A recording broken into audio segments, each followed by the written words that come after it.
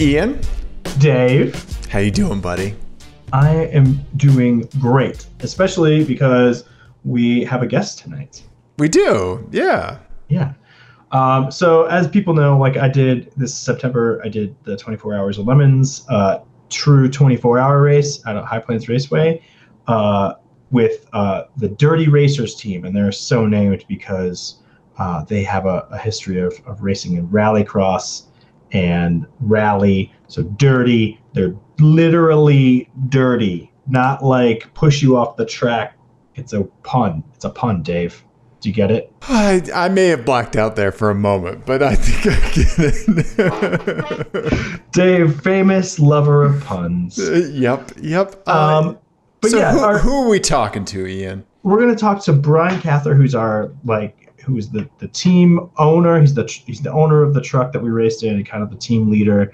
And you know, it was at all of our first like full 24-hour race, and he did a great job as team leader. He has a lot of kind of like hard learned mechanical knowledge about that truck and in general, and then you know the local racing scene. So I'm super excited to talk to him. That's awesome. Yeah, I am too. Yeah, because it sounded like a blast at the event. I'm still really sorry that I couldn't go, and I'm looking forward to the next one. But yeah, let's cut to our interview with Brian. I've owned 3 race cars that could be Lemons cars. 2 of them have competed, and one of them I sold to a team, and they said they were going to come out last June. And I mean, I wouldn't take that car on a racetrack, but it was an older E28 that was.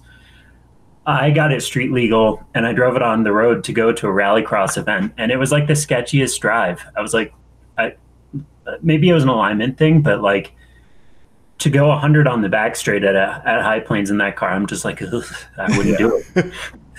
But I'm glad they bought the car. They got it for like 800, so it was within the spirit. And I took the seats out of it, but they got an E36 limited slip differential with that car, which I regret not having time to rip that out as well. They got their money's worth. Nice. No, so Lemons started. I moved to Colorado. I was familiar with Lemons. I tried to prep an Eagle Talon in the past, and that kind of flopped a little bit. I got halfway through an engine swap, which means the engine bay was empty for 2 years. And then I traded an old rusted Fox body Mustang for a Circle Track Neon. And the Neon was actually race ready. But unfortunately, I learned that just because it's race ready for Circle Track doesn't mean it was like Lemons ready. So I spent a couple years like prepping it for Lemons. I ended up rallycrossing it for 3 years and doing one Lemons event in it. We blew a head gasket. We overheated it. But the theme was Subaru. Because I rallycrossed it for 3 years, and it was like it broke nothing while I was rallycrossing it. It was just super reliable. Nice. I was racing with all these Subarus. And I was like, you know, rallycross. So I painted it like the classic Subaru theme, blue. And I tried to like color match Rust-Oleum, like navy blue and sail blue, somewhere in the middle. And then I got yellow stickers from Latvia that made it look like the proper Subaru livery. And, you know, there's pictures on Facebook if you want to edit those in. But, you know, it was a monster in the dirt, which was fantastic. And I had a couple people where I fooled, like they'd come up to me and they were like, does that have the 2.2 or the 2.5 in it? And I'm like, this is a Neon, man. It's not a Subaru. My buddy and fellow driver, Jonathan Nagel, inherited that car after I tried doing a PT Cruiser swap in it. Whoa, okay.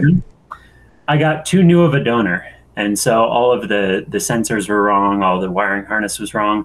And so I got like the engine swap part done and failed to get it. I got it running for 1 day, and then I left for a trip, and when I came back, it never ran, and it rained the entire time I was gone. So I think it was like some crazy electrical issue. But that's a tough lesson to learn. Like, yeah, like getting the too new of an engine, right? Yeah, it was. And it was like 1 year after the change that they did. The cusp, huh?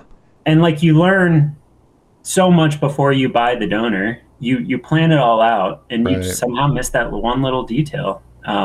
Same thing with the truck, actually. We got a 1997 donor. If we had gotten a 98 or a 99 donor, we would have had like a way better wiring harness and a way better PCM.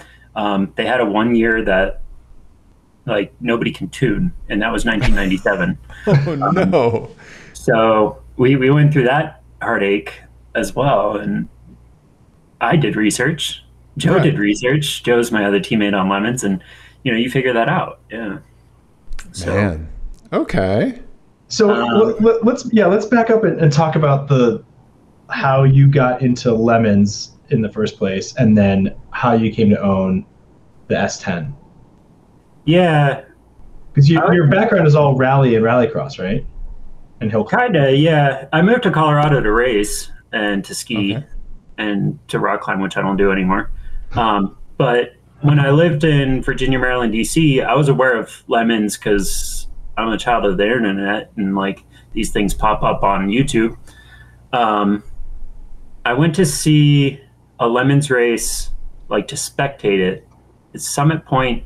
It was the same weekend as a Grid Life event. Oh yeah, there you go. Okay, yeah, that's all the cultures all at once. Got to spectate both of them, and they split Summit Point. Like Grid Life got 90% of it, and then Lemons got the Shenandoah circuit, which is this little tiny thing in the corner, and so I got to spectate both of them. There was a car that was racing there called a Turtle Eclipse of My Heart, which they're still running. They play the music the entire time. They have a large turtle sandbox on top of their roof, on DSM, of course. It's an Eclipse, and fantastic team. They don't post much on like Instagram or anything, but they're there, and it's still one of my favorite cars. But that's how I got into it. And I started like truly like getting on Craigslist and like looking for like $500 potential race cars, Civics and stuff like that. And the journey started. It was a long journey. The S10 I saw at the track. They were at the event when I had the neon there. And yes, there it is. Turtle Eclipse of the Heart. Yeah. Okay. Yeah. And so the S10 was at the event when I had the neon there. And it turns out that they didn't prep the truck very well. I didn't really interact with them. I remember seeing it and being like, that's a cool looking truck. I wish I had one of those. A 350 swapped S10 sounds like the best idea in the world. Right. And I wish I had a truck like that. And it showed up on Facebook Marketplace in the Lemons group for I don't know, $3,500. And I contacted the guy the same day, and I was like, I'll come buy this. And he's like, all right, well, I have a bunch of other people that have offers. Are you going to race it in Lemons and like keep it going? And I'm like, yeah. He's like, okay, I'll hold it for you. Cool. And so I came and picked it up, and we loaded it up on the trailer. It had snowed an inch or two, and the truck was still on like 200 treadwear tires, and we were trying to get it out of his angled driveway onto my kind of sketchy trailer, and there was no traction to be had whatsoever. So like I wasn't comfortable driving it. So I had him in the driver's seat, and I was like helping him. Like I was pushing the rear end so it wouldn't slide off the side of the trailer as we were pulling it up the ramp. And it did. It totally did. He just like tried to like goose it, and it just like slipped straight off. No. Yeah. It's an appropriate amount of sketch for its life, I think. Yeah. Yeah. So then I owned the race truck. What was that? That was winter, so we raced it in June. So you bought it last year? 2 years ago, so year before COVID. Okay. And I tried to do, like, I had a pretty good idea of, like, prep it, test it, run it. And in testing, I didn't have any gauges. It had an automatic, and I had never raced with an automatic before. And so like it had this weird thing where you could like switch it into manual, and the like shift gears with a little shifter. And so I was like, I don't even know what RPMs I'm going. So I'm just going to play by ear and go out and test it. And I started to get real competitive in this testing. And I was like, kept keeping up with like a Datsun 240Z or something like that, one of the older cars. And they're like, oh man, your truck's really fast. Went out for the second session, and we were at PPIR, and I turned the block into Swiss cheese. Really? The thing about PPIR is the infield it's like an autocross course, and then you go up into the outfield, which is right. or the actual course, and it's a big circle. Well, you spend so much time doing tight turns on the infield. I went to do the final turn to go into the circle, and so it's wide open throttle, and I must have been starving it for many seconds, starving it of oil. And so the thing just grenaded. And it was the first time I've ever blown up an engine. Okay. But, pulled off to the side, and I had like my little trail of oil, and we popped the hood, and sure enough, we could see through the side of the engine and stuff like that. Wow. Pictures of that too. And this was like a month before the Lemons event, the first one that I'd ever run with this truck. And so call up someone named Andy Moss, who is, some people know him in Denver. He has kind of a private junkyard, if you will. And I was like, hey, Andy, I need a 350. What do you have? He's like, yeah, I have this Roadmaster. I already pulled the transmission out of it. It would be perfect for you. I'll charge you $1 per cubic inch, so $350. But you have to take the Roadmaster, pull it, and bring me the Roadmaster back because I want to scrap that. Okay, all right, Andy, whatever. And so we pulled this really crappy Roadmaster 350 out of it, and which had like the worst heads in the world. And we installed it, and we ran in June 2 years ago. We used the same engine to run this June, and then we had a carb, Edelbrock carb, and it was running like 10 AFR, like stupidly rich. And we think it had like less than 100 horsepower. And so then between June and September, when Ian joined us, we did an EFI swap. Oh, nice. So that's the same engine then. I didn't realize that. Yeah, that engine. So when I blew up the engine at PPIR, we kept the heads because the heads were mostly okay. But I could see that one valve was bent, or one or two valves were like bent, like they weren't sitting in the same spot as the others. And then we weren't sure about the rest of them. So what we did between June and September, not only did we get a donor, which we ended up not using the engine for, we used like the intake and the EFI, the top of the engine. We used the old heads that were on the truck when I first bought it, and then the Roadmaster block. So okay, gotcha. We did like do all the tests on the heads, and sure enough, like 2 cylinders weren't holding liquid, like they drained out immediately. So we replaced valves, lapped them. We had some lifters that like were just collapsed. So Joe, like in his infinite wisdom, he was like, hey, like I'm going to like do all this stuff. And background information, Joe's an engineer. So he's a really great person to have on the team, but he's an engineer. So like usually timelines and timeframes like go from like 1 week to like 1 month because he wants to do things in detail. And so he's like working on the engine, like, I don't know, maybe I took the night off to go grocery shopping, do laundry, like the one night a week that I didn't work on the truck. And he's taking apart the lifters. And I'm like, Joe, what are you doing? And he's like, no, like, look, this is the before, this is the after. They were like, feel it. And he showed me one of the crappy ones. And I was like, okay, you're right. Good. So we ended up doing all this like really detailed stuff, extending out our timeline for testing and stuff like that. And I like recruited Ian by this point and six other drivers. And I kept like saying, okay, we're testing on this day. And, a couple days before the test day would come up and one of them would text me. He was like, hey, are we still doing this? And I was like, no, the engine's not in the truck. It's unlikely. And every single, I must have had like 12 test days planned out, and we got to like the third to the last one when we were actually ready to like put the truck on the trailer. And then we did that, and the slave, the clutch slave, I installed it wrong. The fork didn't go on, or the pin on the clutch slave didn't go onto the fork. It went like right next to it. And so we like reassembled the truck. We were working late to get it all ready. It was ready to go on the trailer. We're doing like really minor stuff, and we had to get it on the trailer by like 9 p.m. And I go to load it on the trailer, and the clutch is just stiff. Oh no. And I'm like, oh, are we gonna have to take the transmission off? Like, what did I do? You know, I installed that clutch like a month before that. I just never touched the clutch pedal. Right. I didn't need to. It was up on jack stands. So it was just stuff like that.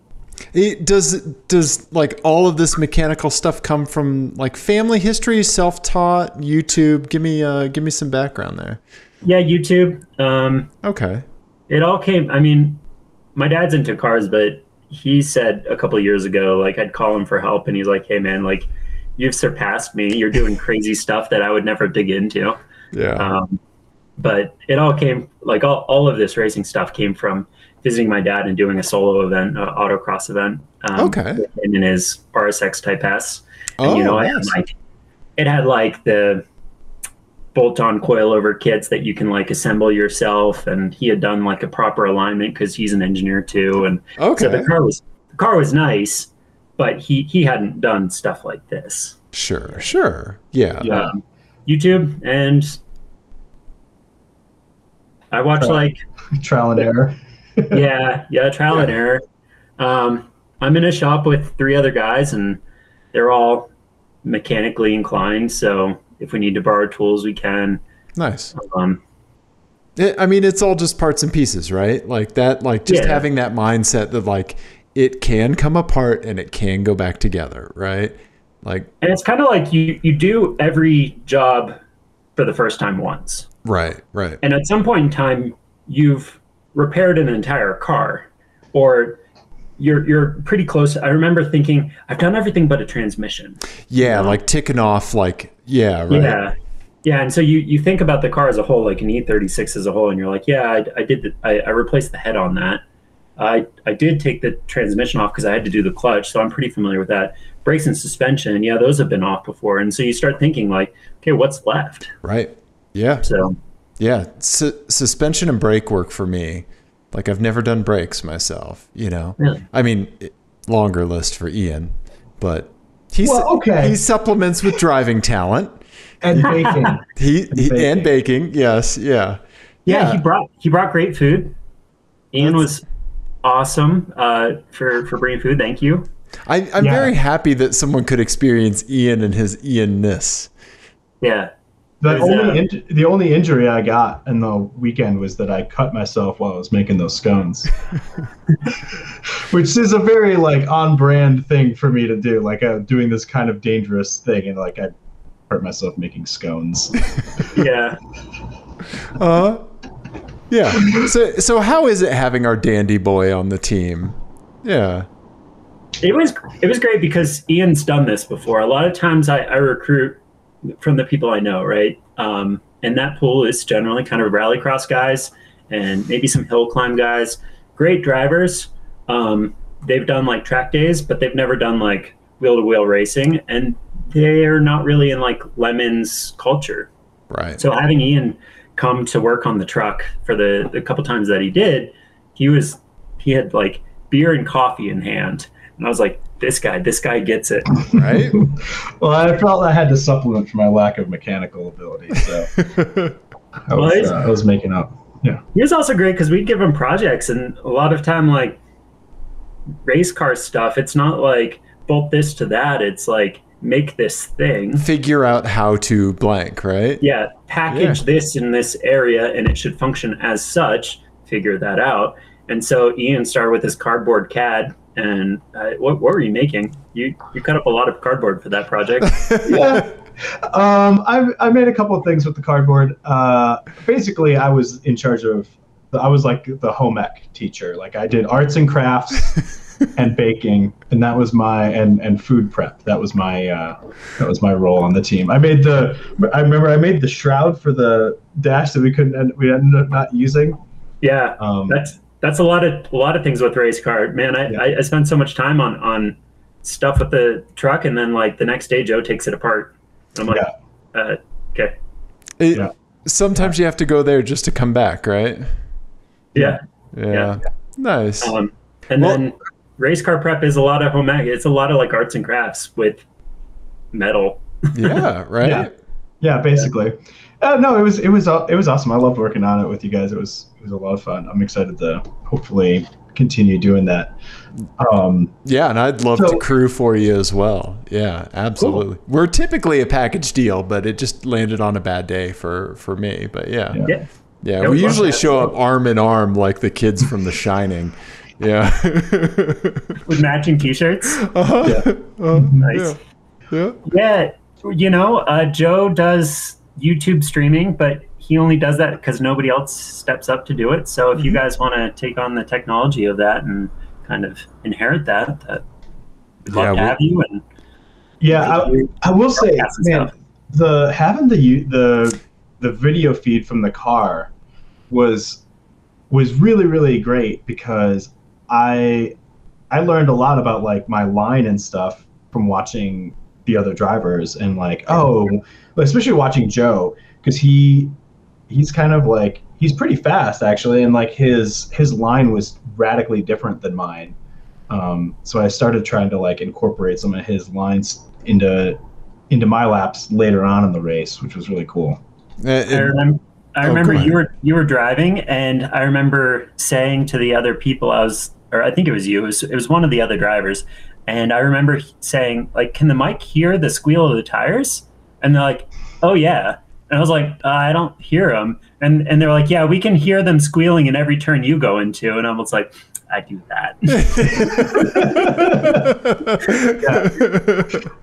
Yeah. Nice. No, your onboard was so much fun, because you very much just like throw it in the corner super fast and like, okay, let's see when the understeer stops, and then we go, I trail brake into corners in a pretty radical fashion. I don't have like the smooth in, smooth out, smooth input. Like I know being smoother is faster, but I enjoy hucking it into the corner. I like making the truck dance, both with understeer and oversteer, as much as I can. And I know the line at high plane, so I'm comfortable like going into turns faster than most drivers, and knowing like, if I can't make this point in this turn, if it's continuing to slide out, I know I need to lift. And then when I lift, I'm going to get that weight transfer, and it'll connect. Right. But I know I'm not going to go off the edge, and I can truly lift just to get that apex, and then keep right on it. It makes sense. You're talking about you trail brake a lot. That makes sense that once the rear brakes failed, that was difficult, right? Like that made that line a little more hard, right? Yeah. Well, and driving at night too. So background information: 24-hour race, noon to noon. At about midnight, maybe 10 o'clock, we lost rear brakes. Right. They started leaking out of the the driver rear caliper. Like, we pulled the truck off during a driver change, and we looked at them, and the inside of the wheel well was wet, and I could see where it was coming from the caliper. Nothing we could do about it.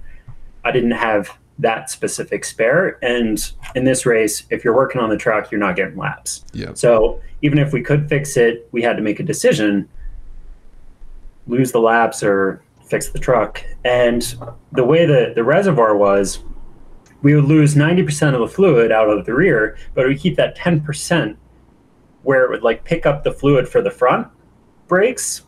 And so we would have no pedal until the piston reached basically the floor, or the master cylinder would reach the end of it, and then it would engage the fronts. But you didn't get much like gradient there. It was like kind of an on-off switch. And with the fronts, they're Corvette front brakes, like they're fantastic. And So you would get half a G of stopping force, which is like half of what you expect even in a street car, and then the front tires would lock. So I don't care where your front wheel is turned, you're going straight Right. at a rapid pace. Whatever pace you were going before, you're going to continue at that pace. And so if you didn't put in your braking early with no rear brakes, you would just slide straight off the track. And I think I was the only one that did that, but I did it 3 times. Well, I mean, you were kind of the one who learned that the brakes were gone, right? Like I would think it was you going in.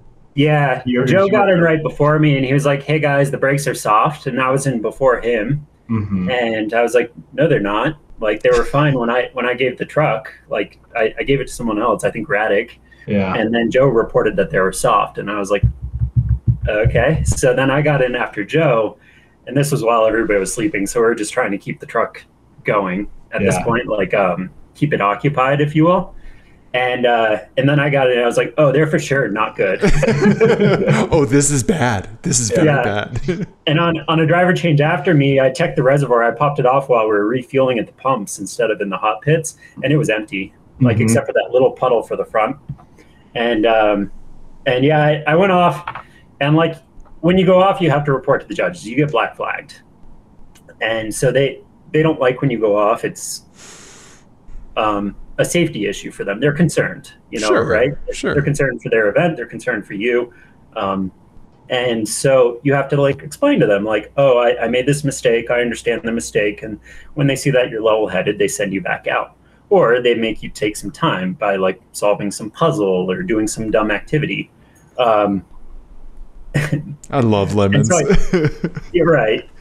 I couldn't go in and be like, I made this mistake because my truck's unsafe, right? Because I want to like continue racing, and I'm like basically making poor judgment, poor decisions, poor judgment, and so I'm like, I'm tired. It's like 6 o'clock in the morning. We're going to do a driver change, and they're like, all right, well, you went off twice, so your team can't go off anymore.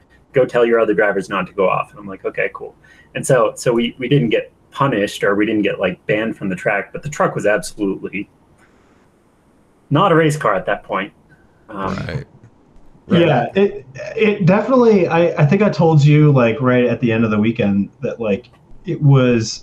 I did 3 stints in it, and I felt like I drove a different truck every time, because it was changing throughout the weekend. It was very different, and like that last stint was like every pedal input was an adventure, because you didn't know exactly what was going to happen with either the throttle or the brake. That's true. Which made it hard to like pick a breaking point, like wait, well, I don't know. Here looks good.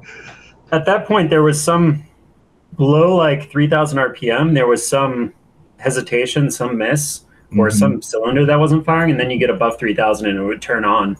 And so he's right. Yeah, even the throttle pedal was variable in what would happen depending on where you were on the track and what gear you were in. We're like losing oil pressure too. I haven't diagnosed that yet, by the way.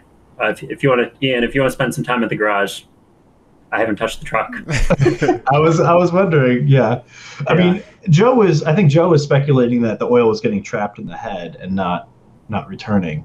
I don't know. Yeah, that's true for small blocks in general. He's talking about rebuilding the second engine and drilling holes in the side of the engine in the top and the bottom of every corner, all 4 corners of the engine, and running an external AN line so that your oil, like if you're like going around a high G corner and all the oil comes up into the head, it will stay there. Like these engines are just built in the way that like there's a couple holes throughout the engine, but they're kind of in the wrong spot, and you'll oil starve your engine because everything's up in the heads. And so you like circle track cars and cars that run on road courses, they have external oil lines so that if oil goes to the corner, it can come down back into the pan. Makes sense. Nice. Which is, I've never heard of that modification. I've also never seen. Me neither. Kind of unique, I think, to the type of racing and the type of engine. Yeah. You wouldn't do that on a Honda, right? That would be very nerve-wracking, tapping the block for that threaded. Yeah. Interesting. Okay. Huh. Yeah. Wow. That's really cool. What do you think? What other thoughts do you have about the way the weekend went? Do you think like how was it being a team like runner, an owner for a 24-hour race? Like what was like the degree of difficulty difference between like the 2-day race format and the 24-hour? 2-day races are really fun. The 24-hour was difficult because one of our drivers had some back pain and didn't feel comfortable getting in the truck. So he kind of picked up the role as being like team leader when I wasn't around, or just honestly team leader when I wasn't capable. That was great in the capacity that I needed a second person to help manage the team. Having 5 drivers over 24 hours is significantly different than 6. Especially in the middle of the night, it was difficult to find enough people awake to be present to watch what was happening, monitor it, help refuel, and drive. And so keeping people in the truck near the end of the night, I was like, I'm going to get back in because people are still asleep and our schedule's kind of blown with like this other driver dropping. We need to pick up stints. And so it's very different. Like with the 8 hours and 6 hours, which is like the normal Lemon schedule, you know, I'm like, okay, we're going to do, each driver gets a stint each day. That's how we work it out. We do, 2-hour stints the first day, hour-and-a-half stint the next day. And it just works nicely. Everybody gets their seat time. Everybody's happy. Everybody's rested, and everybody enjoys the event. With this, it was like, who do I put in next? Right. Uh, Like who do I punish with more seat time? It almost felt that way. I was super psyched to get 3 stints in. I was like, this is great. And also like, there was a little bit of an element of like, the truck had some issues in the first day that we came in to solve. And then also like we didn't have our fuel timing really nailed down. So that was another big learning curve. I know that like I came in early on my first stint, earlier than I should have in retrospect. As did I. Yeah. And so did Radek, another driver. We didn't have the data. So we also like, we set up a fuel, it's a capacitive sender. And it, based on how much fuel is covering it'll send a different voltage to the gauge. In fuel cells, the fuel sloshes all over the place. So any either float or capacitive sender is going to be highly inaccurate. And so we try and design a box within a box to get a bunch of fuel into the surge tank, is what we call the inner box, and it holds about 1 gallon. And as long as, the capacitive sender doesn't read below 40%, then you're still pulling into the surge tank. Well, that was all in theory, in practice, it was bouncing all over the place. And it was kind of like, if you took the average, it was kind of accurate, but we weren't sure, like, if it hit 20, was it actually 20? Or were we okay and we could stay out for another 45 minutes? Like, we just had no idea. Right. Yeah. No, that was a challenge, but we kind of got around it by just having shorter stints, and I think it ended up averaging out. I think everyone did about 1.5 hours to 2 hours anyway. So it kind of worked out. It did. Our competition for the record, the guys that won Class C, we got 3rd in Class C. The guys that won it, they got 5th overall. So it was like Class A, Class A, Class A, Class C. They did very well, and they were running 3-hour stints. So they had a fuel cell in it was a Subaru, an old Subaru Legacy. So I would assume 4 cylinders, and they were just like going round and round as they were like off pace. They were like 15 seconds slower than us on average. And I was passing them multiple times in my stint, like pretty frequently. And they just had 3-hour stints. So they must have had a massive fuel cell on the back of that. Wow. When you win Class C, or when you win your class, you get bumped up in the next one. So they'll never be in Class C again. Good for them for winning. we get to be classy again. So Yeah. we're okay getting third. We get to fight another day, if you will. Oh, that's awesome. Yeah, congratulations. Podium finish, man. Yeah. Yeah. It's also a testament to like making the decision to keep the truck out there with dodgy brakes just because you need to keep turning laps, right? Like just like the Subaru, just stay out, keep turning laps. Like the fact that they were 15 seconds slower per lap than you guys and still won the class. And 5th overall. That's like, what better data do you need to stay out? Right. Exactly. Yeah. And then so we're 5th in our class. We're 13th overall, and that's out of like 65 cars. All the Class A cars, all the Class B cars, and Class C cars, of course. So we're proud of that. And that was like we were like between 10th and 13th for like the last 12 hours. We slowly dropped into 13th, but it was great to see the truck kind of, with each like competitor above and below us to either like go within the same lap and kind of go toe to toe with them. And then sometimes they'd pass us, sometimes we'd pit, sometimes they'd pit. And so it was fun to watch that both on the live feed because we had the YouTube video going, and then also with the live standings, we were able to kind of watch them side by side. It was a lot of fun, even in the pits. Yeah, my wife and I watched a bunch of the live stream, and like she never watches racing. I barely ever watch racing, under duress basically, and like she was like yelling at the other cars, like she was into it, man. Yeah, like, that's awesome. Yeah. What time of day about did you guys watch? We watched Ian, and then we watched. It was I think. On Sunday, right? Yeah, we watched Saturday and Sunday, Ian. Oh, okay. Come on, man. Yeah. My boy's out there racing. We're going to watch. Yeah. I asked what time of day because I was curious on like how well the truck was doing. Like if you had watched the first 4 stints of the race, the first 8 hours, like, yeah, man, that would have been fun to watch. And then if you were watching like on Sunday, okay, we were keeping it going. Yeah. I don't remember if it was Dave or one of the other people that I had sent the link to, but somebody texted me asking, like, is the truck okay? That was me. It was you. Okay. Yeah. No. Is it running okay? No. Yeah. No, and we had like less power halfway through the event too.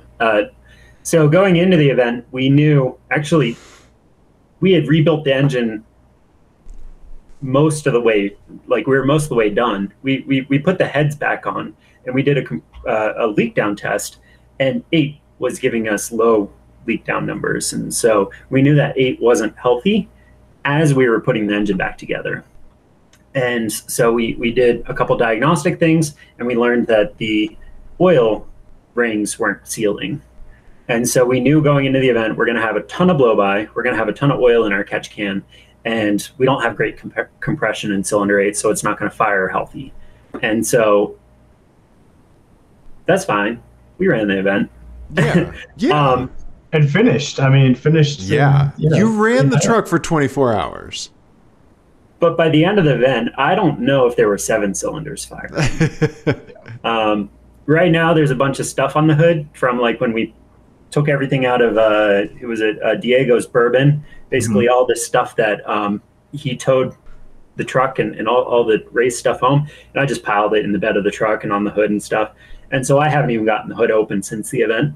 Well, there's a very important thing on the hood. Yes. Still. Yeah. Trophy. That's still sitting on the hood, yeah. And so that's explanation there. Index of effluency is, or IOE, is the highest award you can win in Lemons. As the judges describe it, it's making the most with the least. And it's the spirit of Lemons in the sense that like you bring the oldest, most obscure, or most hopeless vehicle, and you do surprisingly well. This truck has a history of not doing well, both with the previous owner, who showed up with like half a roll cage and just a bunch of really poor race prep. And then I got it and there were just like mechanical issues. We kept bringing the truck in, we kept, it wasn't running right. And so this was the first event that it really just stayed out on the track. And I was surprised. They kind of described loosely our experience with the truck, as they do. They're automotive journalists, so they'll tell whatever story they'll tell. And so as they're describing this winner of the IOE and their experience with their vehicle and their experience over the weekend, I'm like, I mean, that doesn't sound like it's not us, but I wonder who this IOE winner is. And then they said our racing team name, and I was like, oh, we won IOE. Oh, very cool. Oh, yeah. And I was really excited and really surprised. Yeah, right really on. Proud. Yeah, congratulations. Yeah. Yeah, they were really laying it on thick, and I was like, man, who is this poor team that's like got such a crap can? And then when they said us, I was like, oh, well, okay. Yeah, it all kind of, you connect the dots and you're like, yeah, I mean, those were kind of true. Okay. Yeah. Nice. It was, I don't know. I love I don't know. I'm built, I think, for endurance racing because I just love the like strategy of like, do we, like when I came in on the overnight stop and it was like, hey, we're losing oil pressure. Do you want us to keep running or not? And like that calculation of like, do we take time to diagnose this or do we just send it? And the call was to send it. That's great. Okay, let's do it. But that's a calculation that you have to make, right? Like it's more, to me, it's more interesting than like, doing like a one lap, as fast as you can. Yeah, and also having that evening pause, right? Like that overnight pause between 2-day races, right? Right. Well, that's interesting because a lot of the Lemons judges don't prefer 24 hours.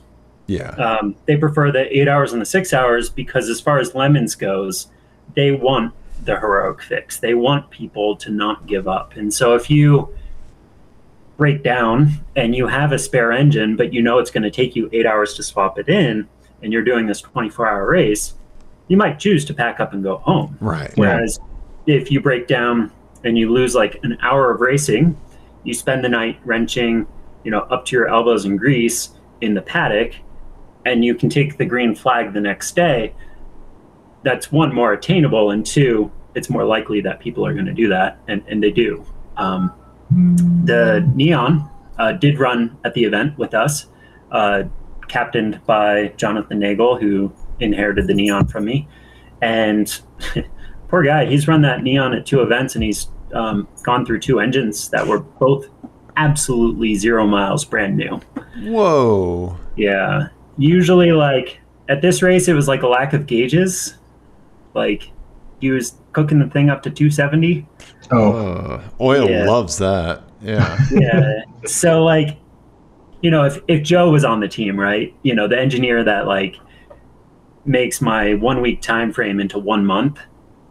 The great thing about Joe is we have streaming data acquisition where we can view it in the pits. There's safety lights that blink and siren when you lose oil pressure. There's gauges everywhere and a computer next to you that'll tell you the same thing as the gauges. That's so great. And so, like, if the Neon had that, they'd be more successful. So I value the things that the truck does have because I see their failures, and I'm like, oh, man, thank you, Joe, for putting this together because we can monitor this. Even if the driver's not looking down at every straight to see what his oil temps and coolant temps are, we can see it, and we can radio in and say, hey, cut that out.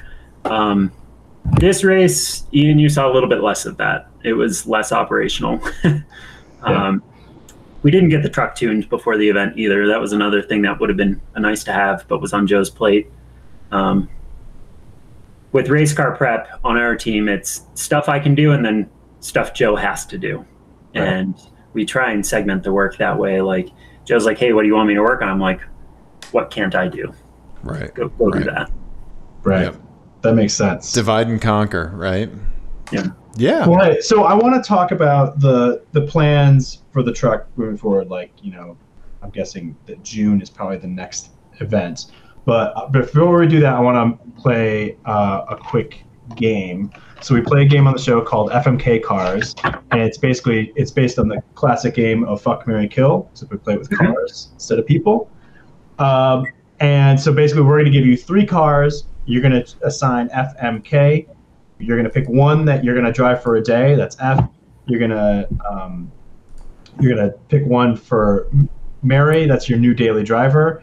And you're going to kill one. It's going to go to the crusher. Okay? All right. So this one is called Via Fluency. It is indexed. These are past IOE winners. So these are the 3 previous IOE winners to us in 24 Hours of Lemons. So the IOE for Doing Time in Joliet was a 1967 Ford Fairlane. All right. Okay, let's see if Google gets us a good image here. Okay. There you go. Yeah, okay. Wow, look at that. Yeah. All right. All right. Next one was the GP Dulac Charga 1978 Chrysler Cordoba. Cordoba. Oh, wow. Okay. And you don't even have to do the Lemons version. You can do like as they came off the showroom. So we'll do that. This is the rich Corinthian leather car, right? It is the rich Corinthian leather car. Nice. Correct. Ricardo Montalban. Okay. Mm-hmm. And then from the Pacific Northwest, a 1997 Mercury Grand Marquis. Oh, yeah. You got like 3 boats to choose from. Just Yeah, very similar. a little bit, yeah. Okay. Look at Is that a fine. Panther? Yeah. Okay. Oh, yeah. Here you go. Dub it out. Get some wheels and get it in mint green. Yeah. I'm So- into it. From the golden age of American cars, the late 90s. So it's Daily, Thrash, and then Lemons Racer. No, it's daily, thrash for a day, kill it. He goes to the crusher. One of these is going to have you to never go to get the drive it. crusher. Okay. Yes. Yeah. You go, should I go first? I'll go first, I guess. Oh yeah. This is for you. Yeah. Oh man, I love the vertical headlights. Right. Was it that generation? Because that's I'm dailying that all day long. Yeah. Yeah, that's this is a 67. 67 Ford Fairlane, yeah. You've seen the Fury that I have at the lot. The only reason I have it is because it has the 2 vertical headlights on each side, and Yeah. 100%. It's like the GTO. It looks Right. like a GTO, but it's longer. I love that, and I love like the Art Deco Buick Riviera like vertical headlights. Yeah. Yeah. Oh. Yep. Yeah. So I would daily the Ford Fairlane. Okay. You've got a Mercury Grand Marquis and a Chrysler Cordoba at your disposal. I think you just have to pick which one would be most hilarious to rallycross, right? Like, Yeah. Yeah, and we get Panther platforms that come out to Rallycross because they're really popular in the Gambler, and so Yeah. every once in a while we get Gambler cars that come out and they're all like spray painted and stuff like that, and they do good. They're usually on like street tires. I'd probably Rallycross that one. It's probably more fun than the Cordoba. yeah. The problem is the Cordoba, like Lemons loves Cordobas. How could they not, right? Yeah, and when Cordoba came out, there was like some commercial where it was like Cordoba, and so every time they mention it in one of their wrap-up videos, they always play that clip, and I don't know, I can't get behind it. Maybe it's a generational thing, but I think I'd crush the Cordoba. Okay. Okay. And Alright. you just have to do it away from Judge Phil and all of those folks, so Yeah. they don't see it, right? Like, what's that, a Nova? You know. Maybe sell it to another Lemons team. There you go. No cheating. No cheating. Oh, okay, sorry, my bad. Yeah. Oh. Dave, what will you do? You know, You like a big, long, personal coupe. yeah, I do. I love. I have a big old Lexus LS, so I want something that is an issue when it comes to parking. Yeah, like I don't know. I'm digging this Mercury Grand Marquis in mint green. I think I think I would daily that, and then I think I would just for a day I would drive the Ford Fairlane. I'm trying to think of the oldest car I've ever driven. I'll have to think on that. And then I think I will also have to crush the Cordoba as well. I mean, it's a rough era for cars. Like, I get in that and I think of like riding with the grandpa that I didn't like, you know? I mean, there's a reason all of these cars won IOE, right? Like, none of them are especially great. Yeah, this was like the obligation grandparents versus the fun grandparents. That's like the Chrysler Cordoba. Yeah. The Grand Marquis has probably one of the worst faces of a Panther, though. Like, is that pre-facelift or something? Because it just looks frumpy. Yeah. You know, I don't know if the Mercury did get. Oh, it did get a facelift. Yeah, because it was more Crown Vic before. Yeah, okay, and then they like kind of like narrowed it into. Yeah, I don't know. Into an old person's car, basically. Yeah. Oh yeah. Yeah. Tragic. Whatever we get, we need lights on the B pillars. We need some kind of illumination on the B pillars. That just needs to make a comeback. I'm gonna start advocating for that. That and Landau tops. That's gonna be my nonprofit. Yeah. Get the Grand Marquis and put a half Landau on the Grand Marquis. That'll look great. Exactly. Right. Yeah. Yeah. I don't know. What is the oldest car that you've driven? You two.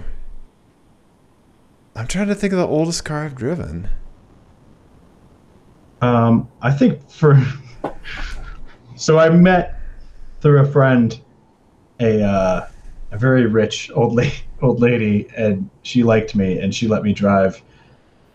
She got a bunch of very, very nice cars in a divorce, and I got to drive her 1965 Aston Martin DB5, which is like an absurd old car to throw out on the table. But I think that might be the oldest car that I've driven. Yeah. Mine's a race car. Okay. I got to do a couple laps in a Formula V. So, I don't know, pick a year of Volkswagen Beetle. And that was the year of the race car. I used to crew for, in Colorado, we have something called Rocky Mountain Vintage Racing. And, yep. So, probably more like the yellow one. Okay. Or this guy down here. Yeah, probably the top left. Okay, yeah. Yep. And so that's I used to crew for two of those, and so once a month we'd go out and they'd run and we'd check their oil and make sure their gas was filled up and just generally have a good weekend at the track. And they would do fun runs where they would let passengers in some of the, they'd have like GTOs and Camaros and Mustangs. And so they'd let them in the passenger seat, the workers. And so because these are one-seaters and because I had a full driving suit, they let me drive around the track in this. And it was both fun and 100% different than anything else I've ever driven. Okay. Yeah. Very, very cool. Very cool experience. Nice. Was it on slicks? Yeah, but they're like that wide. Right. Similar to what you see in the picture. Like kind of period correct racing tires. Yeah, and they're restricted. Well, so different racing organizations with Formula V, like some Formula Vs do hill climbs, some race on dirt. These were kind of more period correct, so very skinny wheels and tires. That's awesome, man. That's awesome. Right on. Yeah, Ian, we came across somebody that had a Formula V at one of our High Plains track days years ago. Yeah. Well, and our friend Matt used to race Formula Vs too. And so I sat in hands, but I never got to drive it. But the scale is crazy. Yeah, your feet are by like the front wheels. Yeah, that's where the pedals are. Yeah, it's crazy. And when you're like sitting on the floor pan. Like there's no actual like. It's great. Yeah. Right Yeah, on. absolutely. That's awesome. They are surprisingly cheap. You can buy a running, driving, race ready Formula V with the trailer because they have special tiny little trailers for them for like $4 or $5,000. Oh wow. So, instant race car for less money than Lemons. That's for sure. That's, I mean, all said and done, that's probably less than I'm going to spend rebuilding my Abarth. Yeah. Right. Yeah. Okay. Huh. Okay. Well, that's cool. Nice. All right. So the truck from here on out. So I mean, we know that there's things that need to be fixed, right? There's some braking issues. There's probably a new clutch in order, and don't give him a list, Ian. Our podcast does not assign Brian work. Yeah. You want to see a spreadsheet? I'll show you a spreadsheet. Yeah. Right. But I mean, just generally, we don't have to go through everything, but kind of generally, like, what do you want? What's your goal with the truck? Yeah. So immediate goal is to get it ready to be on the track again. Right now I have a race car that I can't take to a track day, which is super bummer. You can see the Volvo 544 next to my side mirror in that picture. Yeah. That was a fantastically fast car. Very briefly, it was very fast. Yeah, like for like 2 laps and then it would come in. Yeah. Okay. Yep. And so the short list is rear brakes, rear end, like clutch, like we're taking the engine out and we have another engine that we want to rebuild so that we have 2 that we can swap back and forth. So when that engine comes out, we'll replace the clutch and put the other engine in. That's the short list. That's kind of immediate future. I should be ordering brake parts yesterday. The plan for that is to match the C5 front brakes with C5 rear brakes. Right now it has a Camaro rear end, but very early 3rd gen, and there's quite a lot of aftermarket support there. So there's websites that you can convert like that 3rd gen rear end to any brake combo that has existed in the Chevy land and aftermarket as well. So because I have C5s in the front, I'm picking that to match the rear because less engineering will go into it that way. We're going to put new masters in. I'm tempted to put in a dual master setup with a proportioning bar. There's one sitting right next to the truck from my friend Dave. He was like, "Oh, this is my old setup. This is what we ran. You should install this." And I'm like, "Okay, all right." So then that would give you like front rear bias adjustments? Yeah. Okay. Yeah. So your brake pedal goes between both masters rods, and there's like a clevis pin on it, and the bar that it pushes on, you can like slant it basically, so that it pushes more on one cylinder than the other. Right. Is my best explanation of that. Sure. But they're 2 completely separate masters. Right. And so they'll push fluid into the 2 separate lines as well. Wow, that's awesome. Okay. Yeah. Right on. Yeah, that'll be great. Real quick, like I've always admired like Chevy, like small pick 'em up truck, big engine swap, right? Yeah. Like I grew up driving Nissan pickup trucks, and it was like my dream to do some kind of swap in those when I was younger, and I never had the ability or money or anything like that to ever do it. And so like I've always pined for like some kind of mini truck with some kind of V8 or just some kind of ridiculous motor.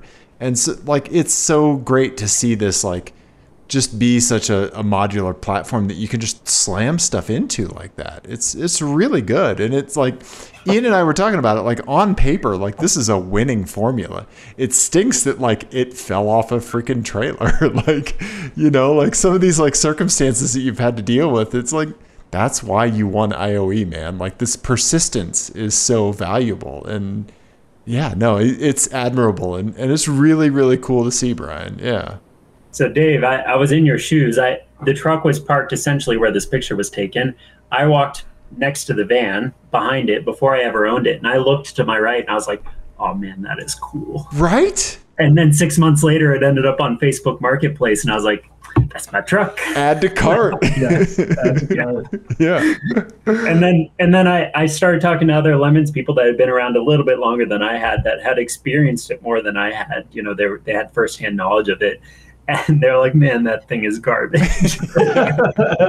Hey, what do you guys think about that truck? Oh, that awful thing. Oh yeah. Yeah. I just bought it. Yeah. Which, I had that conversation with one of the judges when I first bought it. Like, what class is this going to be in? And they're like, there's no way we're ever going to put this in class B. Like, this truck is hopeless. And I was like, perfect. Sweet. Yeah. At least that's the right reputation to have going into it. Yes. Not to be a person that's like, oh, this truck is going to dominate. Right. In a different class. No, I like that. Yeah, Yeah. that's really cool. Really cool, man. Yeah, I still think like it's a worthy goal to be the first ever car to win IOE and then win overall, because it's never happened. I think we're going to have to put boost. Yeah, And boost brings boost problems. boost does bring boost problems, especially over a 24-hour race. That might be A bad idea. Yeah. I mean, you saw how fast Max's purple Miata was. That thing came up in your rear mirrors and you got out of the way. Oh yeah, it was so fast. There's that. There's the Miata that has the Cadillac North Star engine in it. Oh my Lord, you're kidding me. No, that's one overall. They were in Class C when they won overall, and so they got bumped to A immediately. Sure. And they had engine issues at our race, so they weren't competitive. We only saw them. I don't know if you ever saw them on your stints, but they're as fast as Max's car. So there's some pretty. The stars would have to align for us to get overall. Yeah. I think we'll get a couple like Class C and Class B wins, and then we can see hope where for it. things go from there, right? Yeah. Or turbocharge it. Right. Joe has traditionally said no immediately, but after this event, he didn't say no as quickly. So I like that wearing you're them keeping down. track of like the chill response. That's good. And that the question's getting asked after each race. So how about now? Yeah. yeah. Uh-huh. Well, it's like a cheap turbocharger kit. You know, I don't need a big turbocharger. I honestly have one from a Saab that you can just have if you'd like. Hey, Yeah. Give me a couple PSI. Oh, yeah. I mean, this thing was cranking like 20, so you're going to be fine. Yeah. I have a couple Mitsubishi ones lying on the shelves, but those are, I don't know if it's worth, like you want like a T4, like anything that'll made up to a T4 manifold, which is like all the eBay ones. Yeah. That's the solution. Yeah. Mine's a Mitsubishi. It's a TD04 from the Saab Viggen. Yeah. Yeah. I have a couple 14Bs sitting on my shelf. Right. Welcome to Turbo Talk, everybody. I'm Dave. Numbers and letters. Yep. Talking T's. Yeah. Yep. Yeah, no, this is great, man. I'm really looking forward to when I can crew. I don't watch sports. I don't like care for racing. I'm a bad automotive journalist and that like I don't do any of it. I don't care. So, but like when Ian and I went out to Road America and we were competing in the Lemons or Champ Car out there, like I've never been more invested. I was glued to the timing sheet and just like so in. And so like when you take a Ginger out of his normal routine of playing bleep bloop music and doing what he does, right? Like, and put him in that setting, like I am all in, man. And I love it. It's so great. It's so great. Yeah. Well, and I love that everybody on the teams are invested. And that's like where Lemon shines, is because all the teams are super invested. Yeah. Like they're all battling their battle. And you get a little glimpse of it, like when you're in these carports where the truck's parked in this picture, there's someone right next to you. Right. And they're battling, you overhear their problems, and you're either like, you know, can I help them? We all have our own downtime. So like, yeah, everybody gets invested. They're all having fun, and they're all fighting their challenges, which is pretty cool. That's great, man. That's great. Like a step back from Sisyphean and like, you know, just big challenges and like everybody's kind of in an element of it together. Like I love that. That's so Well, great. and the other thing that was really cool too was that like we're all bringing different experience levels and different kind of skill sets to the team, and it was cool that I feel like everybody helps someone else with something. Like everyone was able to answer a question for someone else about something. It was great. Like we all kind of figured out our little niches like pretty quickly, and just kind of fell into our little roles. It was cool. Yeah, the team melded really well this time. That's awesome. I do have Ian sent me this picture, and I am concerned about tire management, and I would prefer if you did not kill my hairy friend. Yeah. We probably should have had rotate tires on the list. That would have taken time, man. Yeah. But that's the only tire that did that. I've post-race, we're speculating that it was the fact that I put poly bushings on the upper control arms, and I did not get around to putting poly bushings on the lower control arms. We think that could have helped that problem along. Okay. There's a significant amount of rear camber, and basically the way that these and like every 80s Chevy vehicle has these control arms that like you can shim them so that like here's your outside of the vehicle, your frame rail, and this control arm, you just shim it further in. And I've shimmed it like an inch further in on the top. And so now at this point, I was talking to Joe, I was like, are the judges going to care if I go like tubular adjustable A-arms? Like that's very race car. And he was like, I did it. And they gave me grief the first time they saw them. But like, I had this problem. I was going through tires in a kind of dangerous fashion far too regularly. I needed to fix the problem. And I was like, okay, that's probably in the truck's future as well. Yeah, just show them this picture when you show them the new suspension parts. True, with the IOE patch. You're right. I need to keep that. Yeah. Okay. Right? Yeah. This is great. This is great, so, man. Since the event, the next weekend I had off, but then the weekend after that I did Rallycross, and that's in my Mini Cooper, stock Mini Cooper. Fantastic front-wheel drive Rallycross car. That's awesome. Okay. Yeah. And then and I daily drive it. I didn't mean to like buy a daily drive car. I bought like a beater Rallycross car, and now all my other cars need maintenance stuff done, or not preventative maintenance, like real maintenance stuff. So I can't drive any of them. So I'm driving my Rallycross car to and from work, and I like drove it to the track at the Lemons event. So it's been a fantastic car. That was what he slept in, by the way. Oh, wow. Okay. Okay. Well, I learned the passenger seat is more comfortable than the trunk. Oh. Okay. Yeah. And then I had this weekend off, and then the next weekend I'm doing a hill climb. Okay. And hill climbs are all dirt. There's about like 4 or 5 venues that Colorado has, and they're all over the state of Colorado, generally not near Denver, somewhere in the mountains. And their courses range from like a 4-minute run to a 6 or 7 minute run. Okay. So they're pretty long, and they go up the side of a mountain on most of them.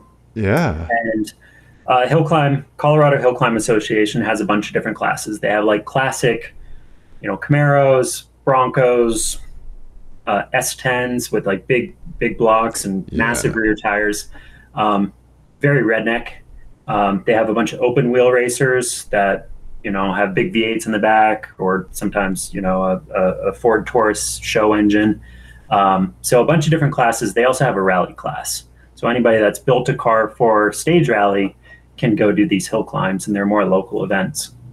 So I co-drive for those. I read the notes. Nice. And so I tell the drivers what corners are coming up, how tight they are, and what corner is at the next corner, right? So can they go wide open throttle when they're staring at a corner where it looks like there is a cliff on the other side, and it's a blind corner because there's a big cliff on the inside, can they take this without lifting? And I'm saying, okay, this corner isn't that tight. You can take it without lifting. So they're going faster around this course because I'm telling them what's coming up next. Well, that sounds fucking terrible. I haven't gone. I've rolled before. Okay. I was in the passenger seat. I called the notes. It was a right 3, so like a 90-degree right turn. And the driver took the racing line instead of the rally line, which you apex later in the rally line so that if you do slide, you have room to slide. And so he slid back off the corner exit. He slid the rear of the car. It dropped off the road. Oof. And we hit a bush. so the bush flipped us. And we flipped 2.5 times, ended up on my door. And so we had to crawl out his window. Wow. And but besides that, I haven't gone off. No, like side of the mountain offs like that. And generally, it's a fun experience for near free. It's like the cheapest way to get your dirt racing itch scratched is being a co-driver. Okay. When the first time you did that though, was it like? I mean, I imagine that to be super scary. I'm a shit passenger. He's the worst passenger, Brian. I'm a terrible passenger. Or are you just like so concentrating on the notes that you don't even process the... Not many people can co-drive. So there's people that like get car sick. So take them out of the equation. Yeah. People that like don't have the nerves, they're freaked out by it, take them out. That's the majority of people, to be honest. But it's like, as a co-driver, you have your head down and you're in the notes most of the time. You're glancing up to figure out where you are approaching a corner so that you can time the next note. But then you're looking back down and reading them. It depends on how tight the turns are too. They can be continuous, and you're kind of like guessing where you are. And sometimes you get lost in the notes compared to reality. Like someone will be like, "Hey, we're not there yet. Like, stop reading. Right. Wait." Or sometimes they'll be like, we're in that turn, you're calling the turn as they're like going around it. So then you have to start speeding up without looking. I like it because I'm used to, like with Rallycross, I have good car control, especially on dirt. And so except for like, well, in most cars, I can anticipate the driver input, because I've been in cars enough that I know when they should hit the brakes while I'm looking at that turn. Like and what I know that setup feels like, right? Yeah, when you're sliding and then it hooks, and then what it's, they're going to get on the gas. And so by anticipating what's going to happen, I'm usually pretty calm and fine with it. It's when like they're braking later than I would, I'm like, right, sure. Yeah. This is, or like sometimes when we're sliding out and I don't know if the car is going to hook, like if we're sliding, we're making a left turn. And so the passenger side is going towards the edge of the road and we are sliding sideways and we're already past the apex. I'm like, okay. And we hooked. Like there is a moment where I'm like, oh, this might not go well, but I have a lot of, and it might be false trust. I have a lot of like trust in the safety equipment. Have the Hans devices. We have the fire suits. We have the roll cages, and they're rally roll cages. So if we went off the side of the road or into a tree, I'm pretty confident that maybe it's not good, but that I'm going to get out of the vehicle. Right. Yeah. One thing I've always wondered about the pace notes thing too is like, when you develop the pace notes and then the conditions change, like the temperature swings wildly or it rains or whatever, like that's got to be super challenging too. Or are you able to kind of like triangulate between like, the dry condition and then when it rains or whatever? Well, I'm not the driver, so I don't have to do that. My pace notes never change. But I can imagine that like the drivers are familiar with their car and what it's going to do for that type of turn. They know what turn's coming up now that I've read it. So like an R3 doesn't change because it's wet. It's still, it's like it's technically the amount you turn the wheel. Like this is a 3, whereas like this is a 4, this is a 5. It's, whatever. And so it's like the tighter the turn, the more you're turning the wheel. So that doesn't change. But some drivers and I've heard pros and cons on this. Some drivers, when they read the notes, they'll make the note so that the turn is read as being tighter than what it is, so that they go around it more cautiously than what they need to. And I've heard pros and cons on that. Gotcha. I'm trying to think of yeah. I didn't realize that. I always thought that the number was like basically like how fast you could go, and so that Severity, number would be different. Okay. Yeah, That but makes sense. an R6 is like a light like jog. You don't have to lift for an R6, but you do have to lift for a 5. So it does translate in the driver's head with that. Like I'm convinced they have selective hearing. It's kind of like right 6, left 6, right 6, and they hear that on some level, but they're kind of just following the road. And then when they hear like then left 3 over crest, right 2, like they hear the 3 and the 2, and that's like it triggers like an alert in their head. Right. That makes sense. Gotcha. Have you ever driven to notes? Have you done? Just Sims one night at Giannis's house. We were drinking beers. No, but that's it. It does make sense now that I've read notes and then I did the Sims. I was like, oh, this is way easier. Yeah. When I was playing a bunch of Sim Rally stuff, I think it was Colin McRae. Like I was repeating the pace note back to make sure it registered, because like that active listening while driving is a whole nother skill. And so like, Nicky Grist would like, his voiceover in the game would say, 2 over crest, 2 over crest, Yeah. Yeah. I was parroting everything back to try to make sure I was processing it. Yeah. What I do when I'm reading notes too is I'll repeat at a lower volume. I'll say like, right 6, left 6, right 6 into left 2. And so we'll do all the 6s, which are basically like a quick S, and I'll be like, and we're approaching that left 2 now, or Gotcha. Repeat left 2, coming into that left 2, so I'll do that so that especially the ones that I want them to be paying attention to. I don't care if they hear my 6s, they can see those just fine. But if they're coming in hot into a really tight turn, I want them to know it's coming up. Nice. Smart. Yeah, that's really cool. That's really cool. Yeah, you're the first co-driver we've ever had on the show. Yeah. Yeah. I think if Ian and I were to start a rally team, I think I'd have to default into co-driver position because he'd just be too terrified. And then we would probably roll the car immediately from the start. My first run at my first event that I was this year, it wasn't my first co-driving event. It was my second one. But we rolled, and it was a practice run. Okay. Oh no. And the poor guy is,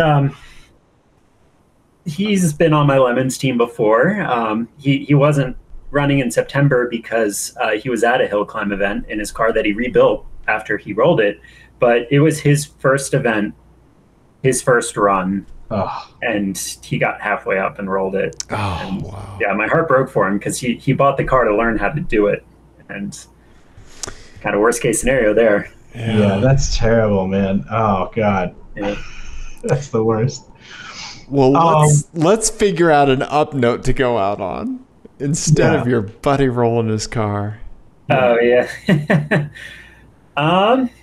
The next event's Monarch, and I'll be racing in an Evo 3. I think it's an Evo 3. Okay. And mostly stock, but built in Canada and built for rally. And it's a fantastic, fun, kind of like historic rally car that we're going to buy for second place. I'm going to shoot for second on this one. So that's awesome. Yeah. That's super cool. Yeah, you'll have to let us know how that goes. And I'm sure, hopefully, we can get some wrenching time on the truck soon too, because I'm excited to keep working on that. Yeah. But yeah, it's been great, like getting to know you and getting to know like this little like world that you live in of like rally and rallycross and all that. Yeah, stuff. man. So yeah, thank you so much for coming on. Yeah, thank you for having me. Yeah, absolutely. Dave, if people enjoyed this, what should they do? Yeah, Ian, they should definitely subscribe to us on YouTube. They should call the Apex Adjacent crisis line 720-515-1391. If you see a weirdo out there with a vanity plate that just makes no sense or upsets you in some fundamental way, take a picture of it, text it to us, and we'll talk about it. Yes. 720-515-1391. Yeah, so do those things. Yeah. All right, everybody. Thank you. We love you. Goodbye.